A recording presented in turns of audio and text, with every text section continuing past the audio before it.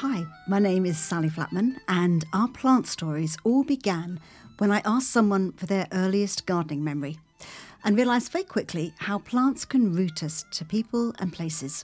Perhaps it's a childhood garden or the person who taught us how to love that plant. Then a story about a peony.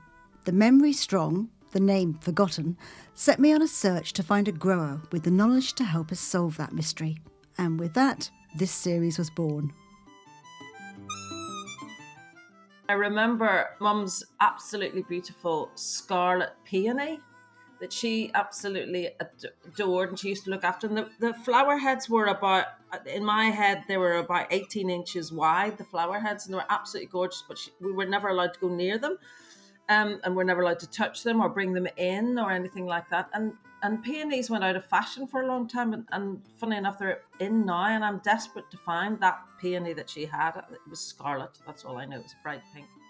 If you go to the website, ourplantstories.com, you'll get a sneak preview of some of the other stories. There are passion flowers and mint plants, willow trees and fig trees.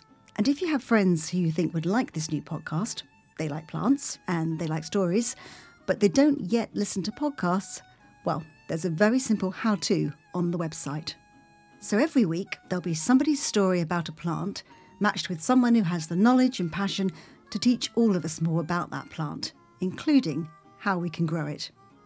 Series 1 of Our Plant Stories begins on the 2nd of April, and episodes will go out on Sundays, so you can take it into the garden with a cup of tea. It's free and available wherever you find podcasts. I've been a radio producer all my life, so I just know there are going to be lots of amazing stories out there about plants. They hold memories. I only have to see a tomato seedling, and I think of my dad, who every year brought me some tomato plants to grow. Oh, and a grow bag.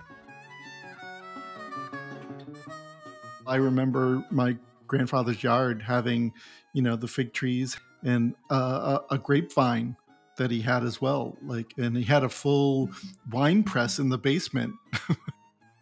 Do get in touch via ourplantstories.com if you have your own plant story that you'd like to share. And I'm excited for the first episode, which will launch on the 2nd of April.